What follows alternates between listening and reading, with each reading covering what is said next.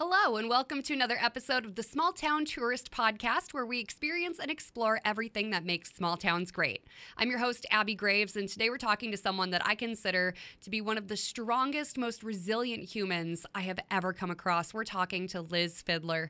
Liz is a nurse practitioner who's originally from southern Minnesota, but she currently resides in St. Joseph, Minnesota, where she runs Sunny Mary Meadow, a flower farm that's been in her late husband's family for 6 generations now. Liz has such an incredible story to share, and I think that she's just this wonderful spark of creativity and sunshine in the world, and I can't wait for you to hear this conversation with her.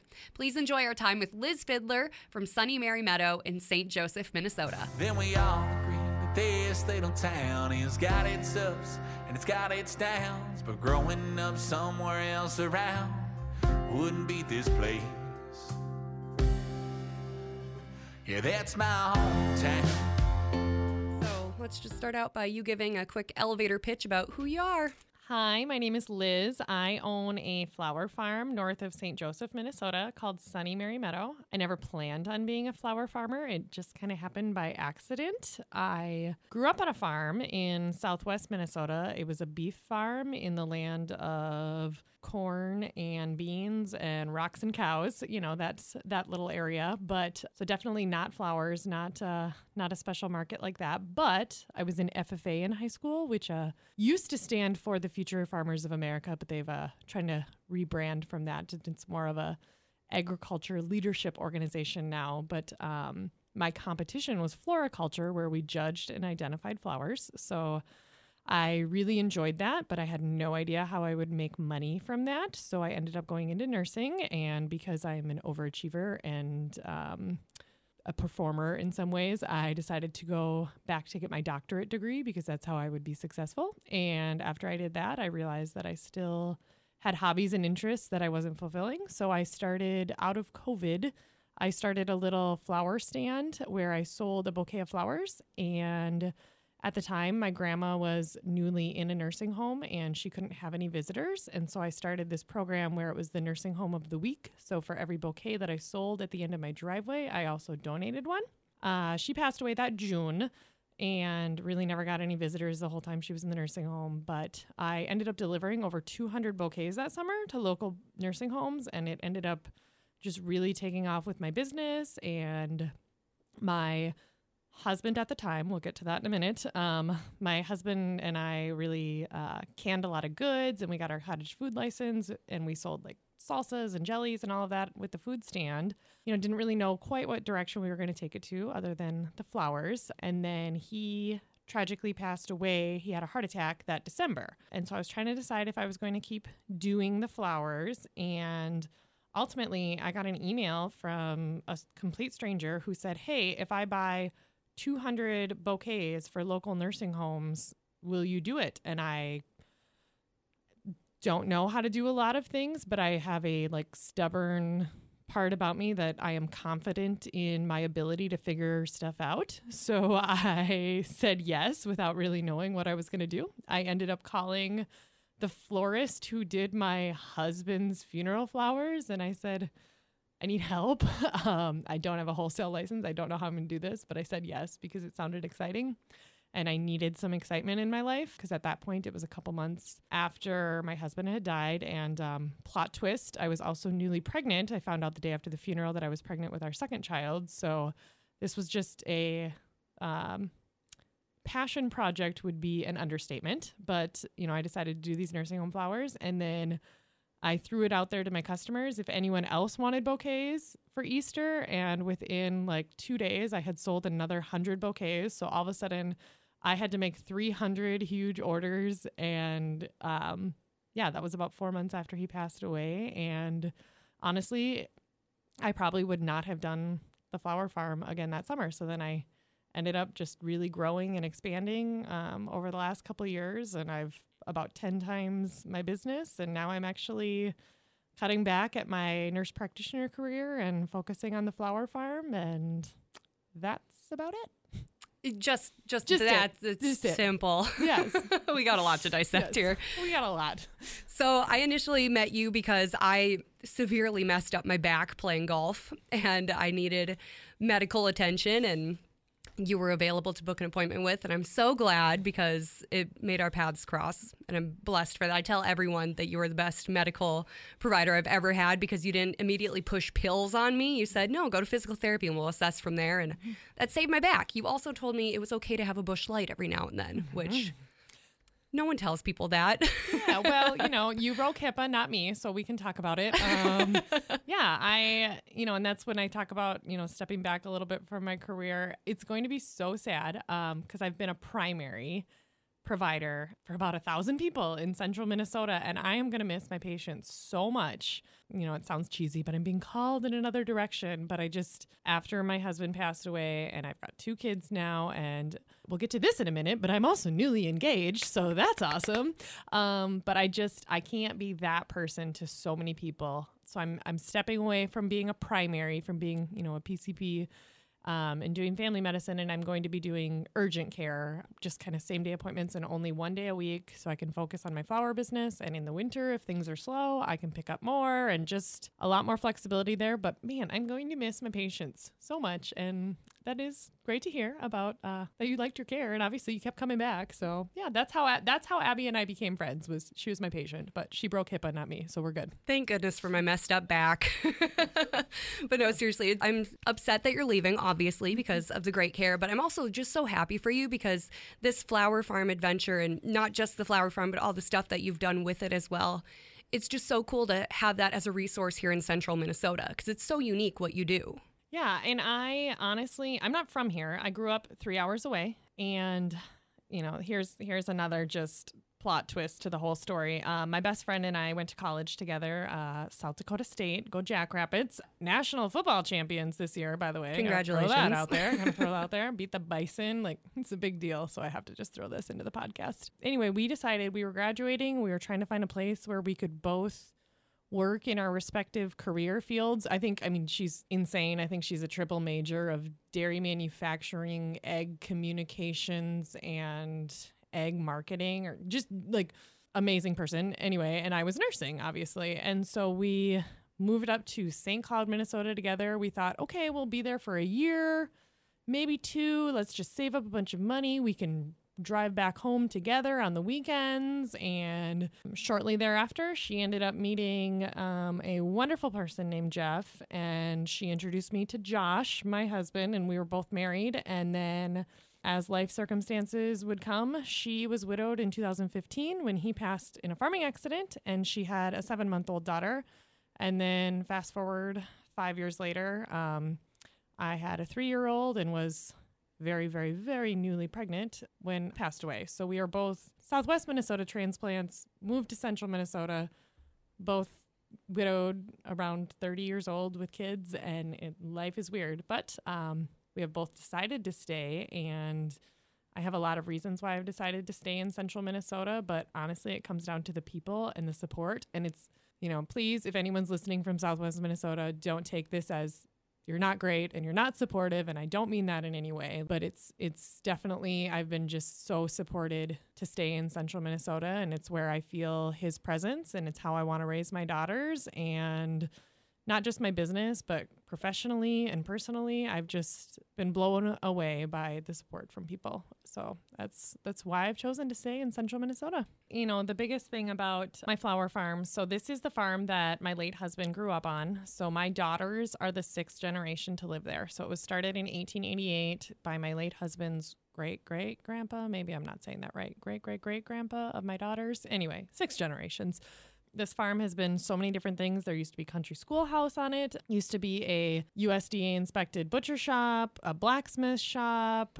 They had horses, they had pigs, they milked cows, and there was a sawmill, and now it's a flower farm. So it's been a lot of different things with each generation. And when my husband and I bought it, we weren't really planning to, but it just kind of became for sale as his dad decided he was going to retire, and we didn't want to see it not be in the family, but I was in grad school, and financially it was and it's only 40 acres, which yes, 40 acres is a lot and wonderful to me, but it's okay, how do we how do we make a living off of 40 acres and buy this? But we have jobs in order to be able to afford this. And we're only on one income because I'm in school, but okay. And we kind of scraped everything possible together and took a gamble and bought it and the really old farmhouse. And, you know, we planned on, okay, within 5 to 10 years, we'll build a new house because the house was very original. We'll put it that way. Oh, no. Dirt floor basement and all of that. Anyway, but, you know, that's not why we bought it. It was not for the house. We bought it for the property, for the ability to raise our kids there. And ultimately, we started Sunny Mary Meadow. We named it in memory of my late husband's mom that I never got a chance to meet. And her name was Mary. And she just had a really sunny personality, the way he'd describe it. And they had this secret recipe, and I cannot share the recipe. So if you're going to message and ask for it, I will not share it.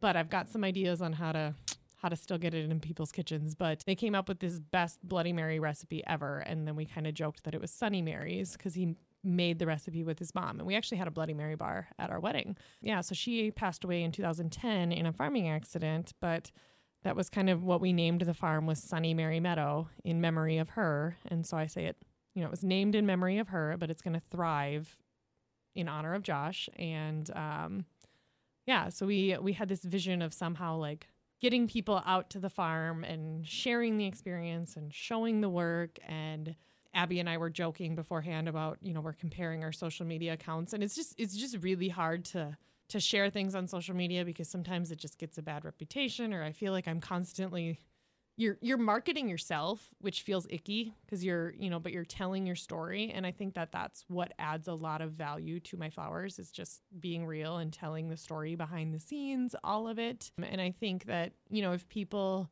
that are disconnected from the farm, or, you know, maybe their grandpa grew up on a farm, for most people, I mean, or even if that, they're so disconnected. And so just educating people about, you know, this is why this costs this much, or this is why we do this way, or this is why, you know, okay, organic is this, or this is this, or GMOs or whatever. But if you explain to them, well, this is why we do it this way. And, you know, okay, we try to incorporate these practices, but they're not going to happen overnight. And, you know, the sustainability buzzword, and just trying to figure out how to meet people in the middle and figure out a way to do it. Otherwise, we end up with $8 a dozen eggs. And Gosh. So that was kind of, you know, Josh and I's long-term dream with the farm, was like have it be an experience and an educational piece. And I feel like we're really working on that. And I think it's coming alive. I think if Josh could see the farm right now, or I don't know, I believe he does see it, but yeah, I would love to just talk to him for 5 minutes for so many reasons, but just to be like, what do you think? Look what we did. Look what I did. Oh. And I think you are doing such a great job, because, I mean, I follow you religiously on social media because you're great about all of your content. I know it's a lot to run a business, raise 2 daughters, and also work on social media content for the business, but your content is fantastic. You're always letting people know about what's going on. In the summer, when you had the extra bouquets, people were on those like hotcakes. You're having people out there to see it and build their own bouquets and experience the farm itself, not just the pop-ups where you're at, which are great too, by the way. Love those. Yeah. And I think, you know, people, especially after COVID, you know, people just really want that experience versus things. And so trying to figure out a way to capture that. And I do feel like there's a need for, you know, just locally grown flowers. People know where they come from. People know their background story. And then, you know, something to do besides, oh, let's go out for appetizers and a happy hour, which, don't get me wrong, I hardly ever turn down a happy hour if someone invites me. It's super fun, but just something else to do, and especially during the summer months, and get people outside and learn something new, appreciate something new. Yeah, so I'm still experimenting with how I'm doing a lot of those events, because I want to get kids involved, but I also want moms to have like a kid-free relaxation, and I also want to provide for some little date nights, and just too many things in my brain right now, but we'll get it down. It's nice because you don't have to say, okay, I'm doing it this way, and that's the only way I'll ever do it. You can try it. If it doesn't work,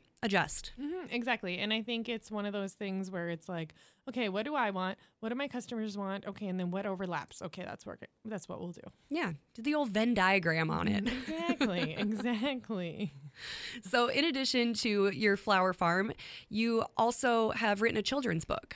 Yeah, so that's something I really didn't expect to do. I did it in about 4 hours that was definitely kind of a grief project, but it has been very successful, I guess. If you ask me, I think it has been. But when you go into something with no expectations, it's really easy to be considered successful, I guess, because, the bar is set low. But I was gifted some watercolor paintings. They were black and white paintings of pictures of my late husband and our first daughter. Our second daughter obviously wasn't born yet. He had found them on my Facebook page or something, and it was, he's married to a very good friend of mine, and anyway, so he painted these. There were little, I think 6x6 little blocks of, one was them at a restaurant, one was them carving pumpkins, one was at a Johnny's game, SJU, and then one was them helping me plant tulips that fall before he died. And I got them and I was like, what do I do with these? I need to get them framed, but they're just so good. I'm like, they belong in a book. And then I started thinking about a lot of the children's books that my daughter has, and there's not a lot on grief, but there are some, and a lot of people had given me some grief children's books.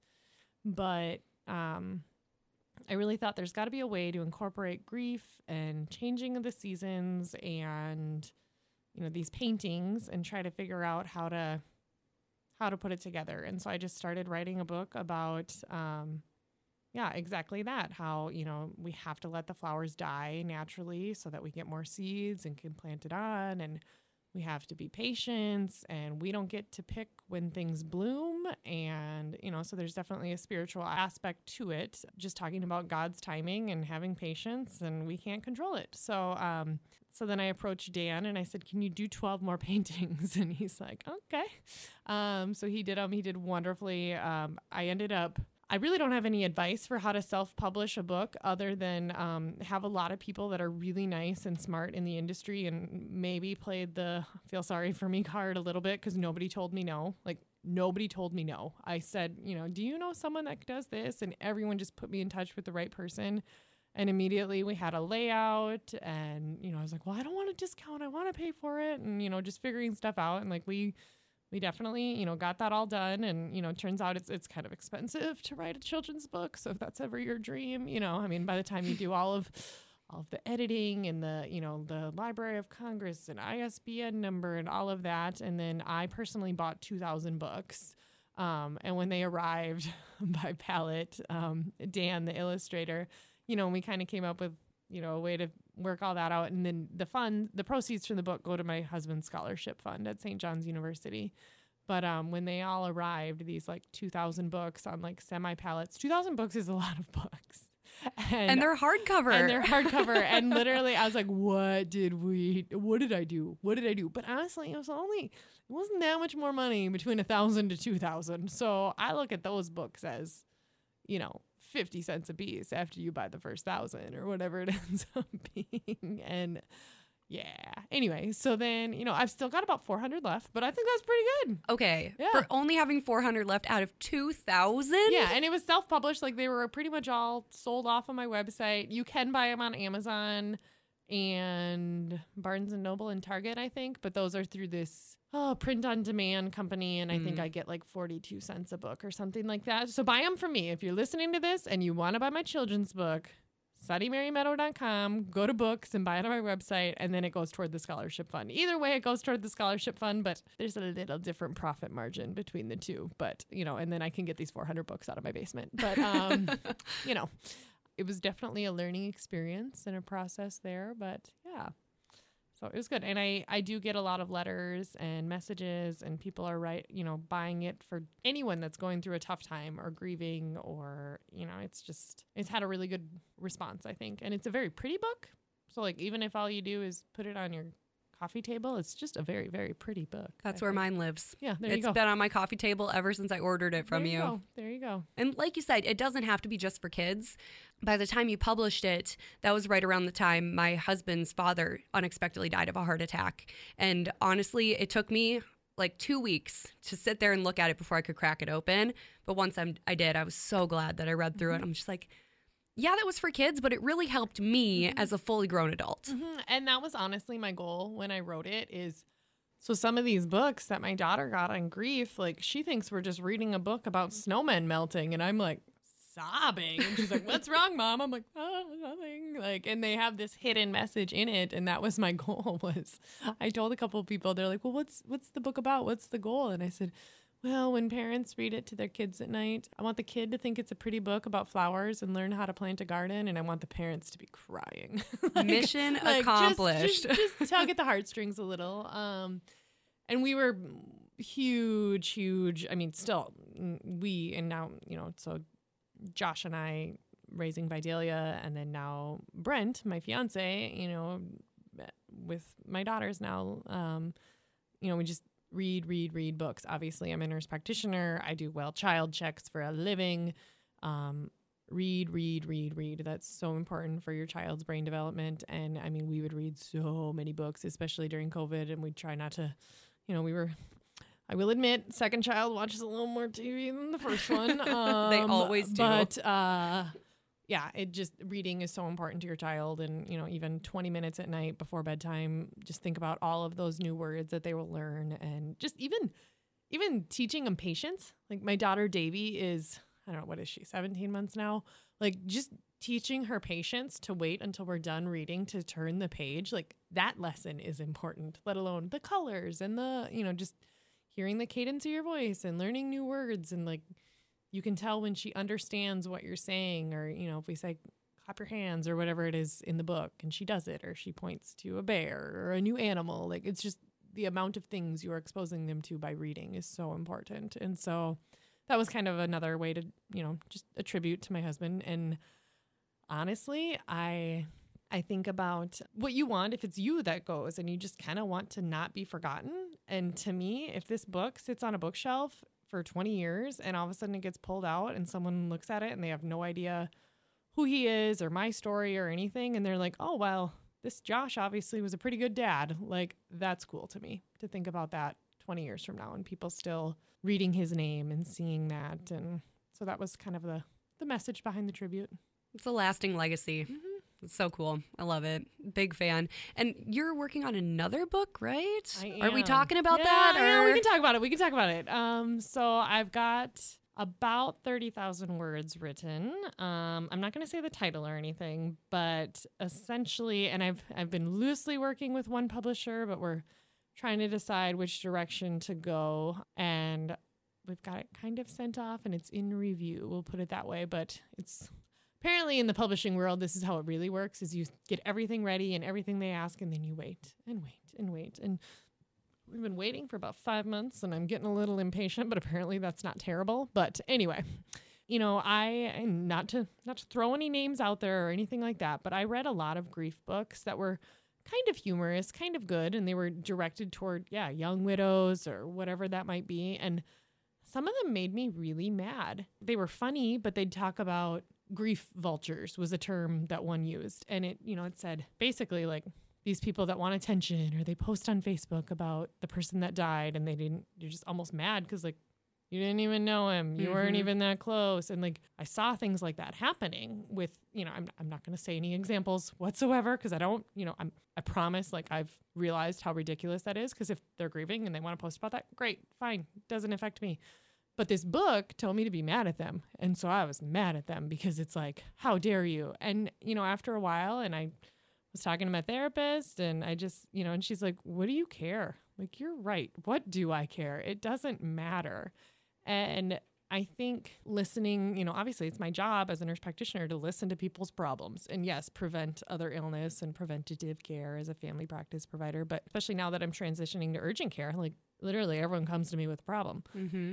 So I had to really, really wrap my head around the fact that, okay, these people have problems, and to them, this is a really big deal, even though my big deal is my husband died and I'm pregnant. And like, you want to talk about a big deal? Like trying to, my cable got shut off because it was under his name and I didn't know how to check his email. Like those were my problems, but their problem is their problem. And like she said, she's like, if you're going to play the game of who has it worse, you're always going to win. And that's a really, really lonely game. And that has always stuck with me, is like, I don't want to play this game. I don't want to win this game. You're right. Other people's problems are their problems. And I don't want to be angry and bitter and lonely. And so the premise of my book is I really hope to help people. I really hope, some people might think I'm attention seeking or sharing too much of my story, and that's fine. If that's what they think, that's fine.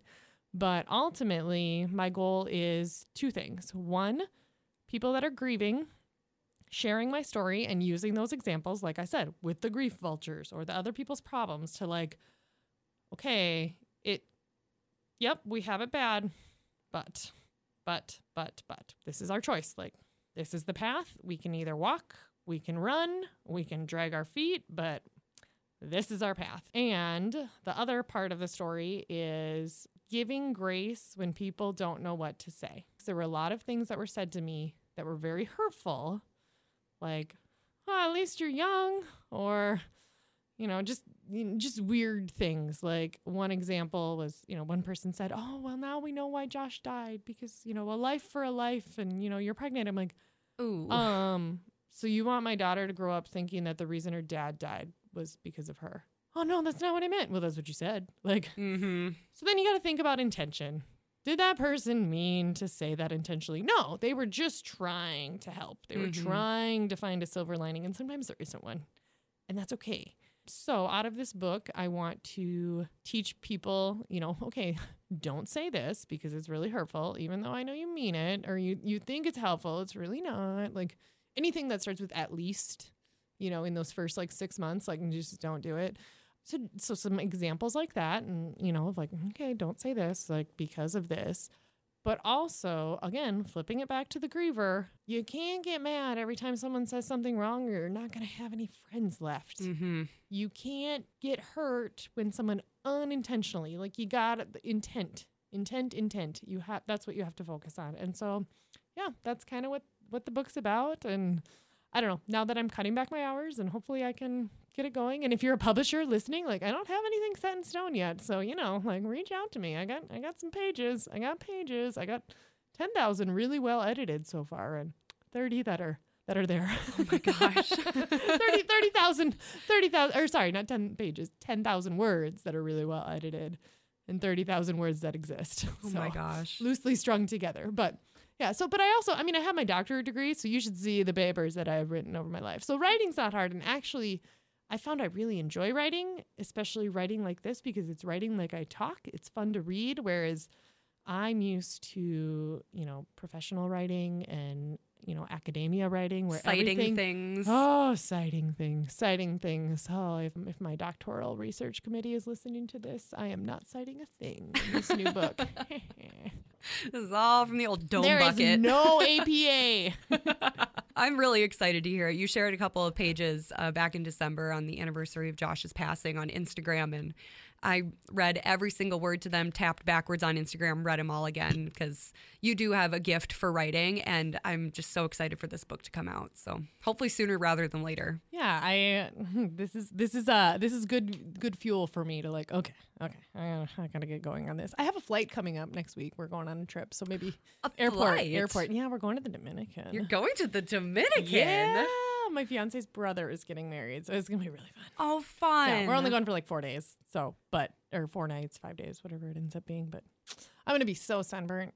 It's gonna be great. It's gonna be great. No, so we're really looking forward to it. So maybe on the airplane and all that, I can. Yeah, there's my that's my little message to myself. Okay, get moving on it. The beauty of an airplane trip is that there's no internet to distract you. You have to do something. Exactly. So you might as well have that project ready to go. Exactly. I think it's Michael Scott from The Office. He has a quote, lots of good quotes, but he says, and I'm optimistic because I'm running out of time and I'm getting desperate, and desperation yields the quickest results. So, you know what? I'm almost hoping that this publisher is all right, this is good, but I need another 20,000 pages. Okay. Let me go. Yeah, I work better under a time crunch. Gotta have that pressure. Yeah. Well, and especially when you have so many things going on, because you're not just hyper-focused on the book, you're hyper-focused on raising 2 girls and running a flower farm, and now spring is coming up, so you're going to be prepping for that. So you got a lot going on. Got a little bit going on. So speaking of spring, what's kind of the first initial wave of stuff you got to get done for that? So I have a high tunnel, which is essentially, so it's unheated. A greenhouse has a heat source. A high tunnel is basically heated by the sun, and it more or less gives you a month extension on either side because it stays in there or it stays warmer inside the tunnel, but it's planted in the ground, so you need irrigation in there and everything. But I have a lot of tulips planted in there. I think about 5,000 inside and like 5,000 outside. And then I have a huge walk-in cooler from back when the farm used to have the butcher shop. So I will have, I think, 11,500 tulips this spring. So I'll be harvesting all those, hopefully starting, I don't know, I'm really hoping like the first week of April to have tulips starting to come up. And then, I start with my tulip subscriptions. So that's, I think there's some left, but we're dwindling. There's probably like 25% left of the spring and summer subscriptions, but it's 4 weeks in the spring and 10 weeks in the summer from July to mid-September, where people, every Monday they come and pick up their bouquet. So, I'll start harvesting tulips.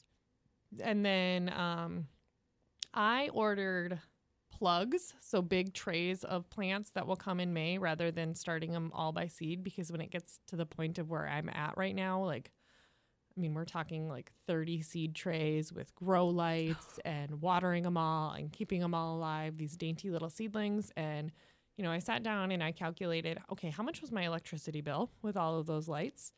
How much is my time worth checking on them twice a day, which I know a lot of people don't think of it that way, but I definitely do. Like if I'm spending 20 minutes fiddling around lights, watering, rotating trays, because you got to do that. You got to adjust the lights, taller, shorter. If I'm spending 20 minutes to do that, I don't have time to work out in the morning. I don't have time to get my dishes done in the morning. Like there's a lot of things that I do in the mornings before my kids get up. And it's like, that's not worth it to me, and then plus the cost of seeds, that's not free. The potting soil, that's not free. And so, I calculated it all out and I ended up ordering plugs that'll be shipped to me mid-May. Get ready to send them out, especially things like eucalyptus. Oh my gosh, everybody wants eucalyptus. So I just bought trays of it because otherwise I would have started them like a month ago already or a couple weeks ago already. And it's like, I just don't have time to baby these little seedlings. Like I've got so many other projects going on, and plus it's not the part that I enjoy. Yeah. I just don't enjoy it. So there we go. But anything that I can start directly in the ground, I do. And then if it's something that, there's a few of them like zinnias, cosmos, status, they're pretty easy to start from seed, and I can start them like 6 weeks before last frost. So we're talking like the first week of April. That's doable. So I'll probably do 20 trays of those, only 20 trays of 72 cells a piece, but I'll start those myself, beginning of April, but I'm not starting them late January, early February like I have in previous years, because it's just, it's 3.5 months of trying to keep these little things alive, and then half of them die. And by the time it's all said and done, I'm like, you mean I could have just paid $30 and okay. Yep, per tray. And okay.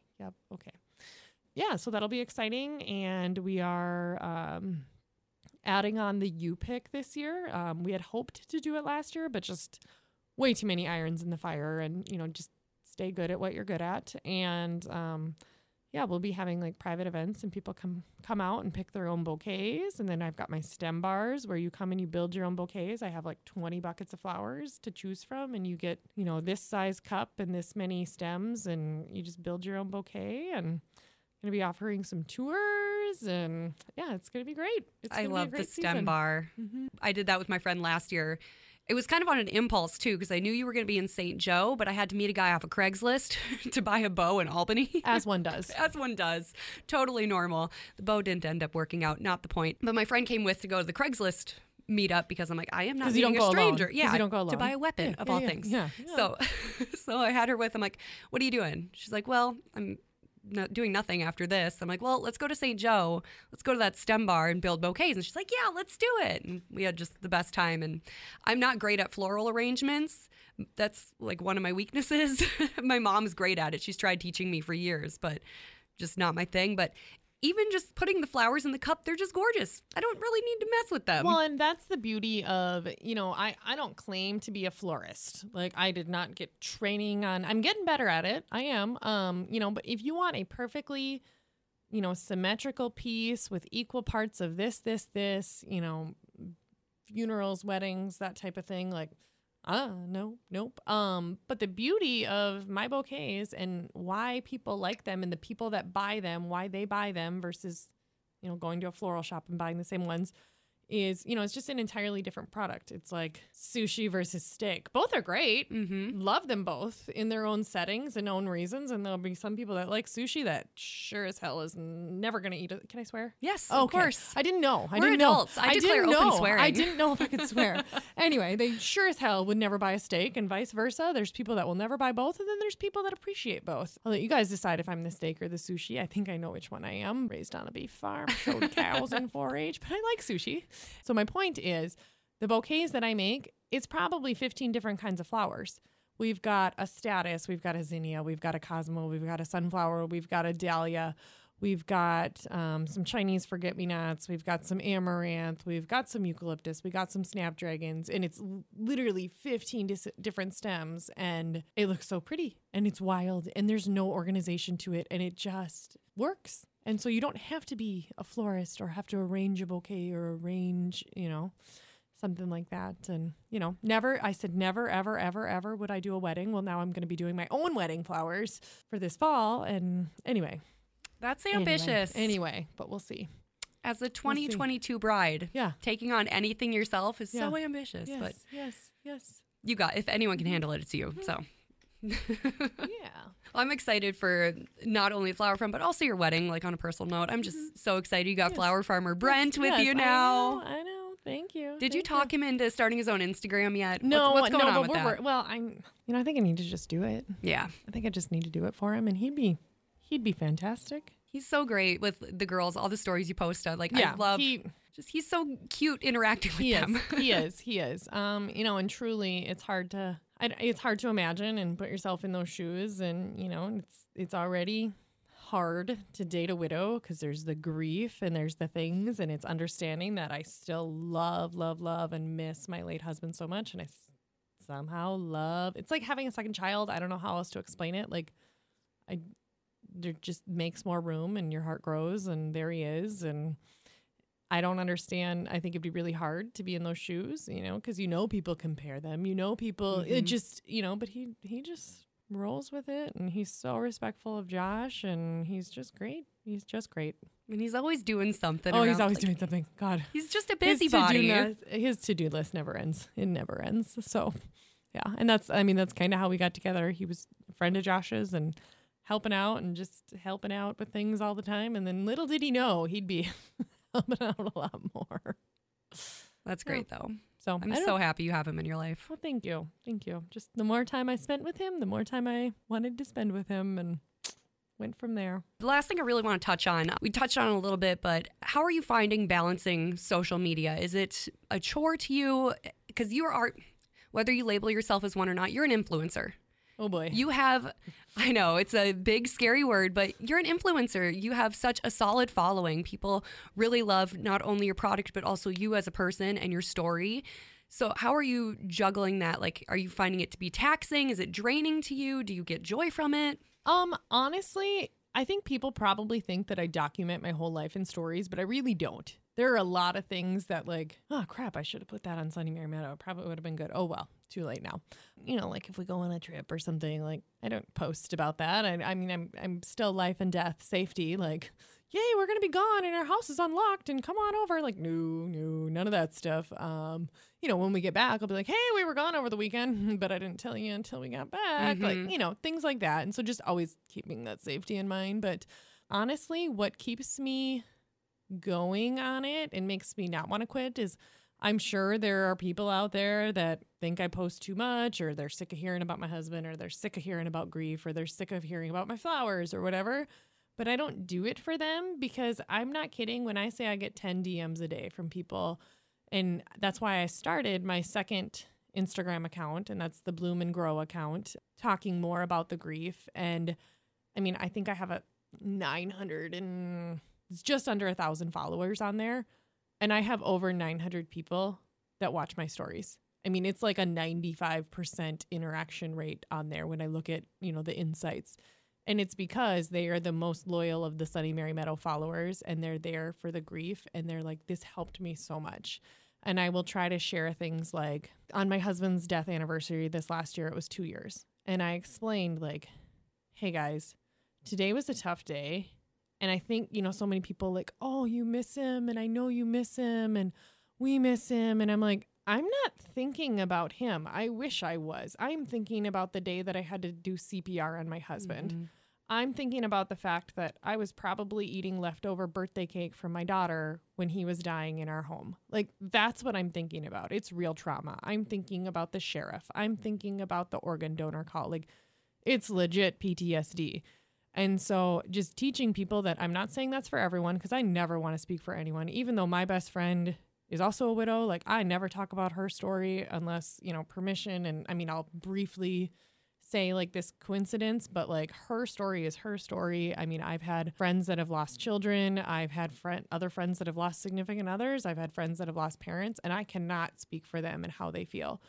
But for the most part, I think the majority of people, like if it's a death anniversary or something, like they're thinking about the day it happened, and it was a terrible, terrible day. Like, it's an anniversary of that. And sometimes that anticipatory grief, the week before, when you're like, man, this Saturday is going to suck. Mm-hmm. And so guess what? You're crabby all week. And why are you crabby? Because I know Saturday's going to suck, and it's Tuesday, and Saturday's the anniversary, and it sucks. And like sharing that, and people understand, oh, it's not, it's not that I haven't moved on, or it's not that it's just a crabby day and I don't want to talk about it. Like, it's coming. And so I try to share some of those things. And that's definitely what a lot of the book is going to be, is those experiences and just giving insightfulness. Because if you know better, you do better, and you understand. And now people, now I maybe know how to talk to my friend that lost a child. Now I know how to talk to my coworker that lost their spouse. Mm-hmm. Now I know what to say and what not to say, and maybe what they're feeling. And like I said, I never want to speak to how someone's feeling, because that's not my way of doing it. And, maybe there's people listening that, no, that's not how I feel. For example, the book that, told me to be mad at someone. I wasn't until you told me to. Right. Like, yeah. And so I think, when it comes to the social media part, like, if I can, help people and, touch people along the way, and, not touch people. We're not touching people. Sorry. Consensually touch their phone screens. Touch their phone screens. Sorry, inappropriate. If I can help spread that message, and again, as a healthcare provider, and it's okay. It's okay. And grief is weird. And it's just, like I had a friend that brought some plates over, and we just smashed them for a while. And the day after my husband died, when we were trying to figure out funeral plans, I literally went into my office and I took my printer and I threw it at a mirror and I screamed. And my dad came in, and obviously there's like a broken printer and a broken mirror. And I looked at him and I said, and I'm not fucking cleaning it up. And I walked away. And am I proud of that moment? Honestly, yeah, maybe a little bit. It made me feel better, but not really. I mean, it was, and like I said, it was less than 24 hours after my husband had died, but like, those things are real. Yeah. And now we can kind of laugh about it and kind of talk about it. My husband died of a heart attack. Your father-in-law died of a heart attack. Do you notice now how many times people say, oh my God, I'd have a heart attack? Yeah. It's a common phrase. Freaks me out. And it's like, don't say that. Like, or, oh my God, your dad would have a heart attack if that happened. Or, oh my God, I about had a heart attack. It's like, okay, like, read the room. Don't say that to me. My husband died of a heart attack. But yet, it's like, again, that's the intention. They weren't trying to be mean. Right. And such a common phrase. Like, I've even caught myself saying that. Yeah. I'm like, nope, rewind, back it up. I'm going to choose a different phrase. Yep, exactly. And there are so many things like that. And so when I can share things like that within social media, and again, within my flowers and within that, and, it just helps. It just helps, I feel like. And other people that don't help, or, when people unfollow me, I'm like, good, sweet, because they probably weren't interacting anyway. And exactly. That's not my target customer. And it's not just about customers. It's not about selling flowers. Like, obviously I want to sell flowers so I can, pay my bills, and, this is a business. It's not just a hobby anymore. But, just develop those deeper relationships. Making those connections. Yeah. That's so great. Well, thank you so much for taking the time to do this. We've been kind of seeing some scheduling issues trying to get it done. This but is a couple months in. I'm so glad we did. And we're going to have to do it again because... Yes, we're going to have to do it again. We've got ideas. Get the gears turning a little bit. But thank you, Liz. Before I end this recording here, tell everyone where they can get your flowers, find you online, get your book, all that stuff. Yeah, so www.sunnymarymeadow.com, SUNNY, Mary, the name, MARY, meadow.com. Instagram, Sunny Mary Meadow. Facebook, Sunny Mary Meadow, located north of St. Joe, Minnesota. Wonderful. Thank you. Thank you. You're the best. I know. No. Thanks for listening to the Small Town Tourist Podcast. I'm your host, Abby Minky Graves. Our theme song is That's My Hometown by Aaron Simmons. You can find him online, aaronsimmonsmusic.com, and wherever you stream music. Be sure to check out the blog, thesmalltowntourist.com, and follow on Instagram @thesmalltowntourist.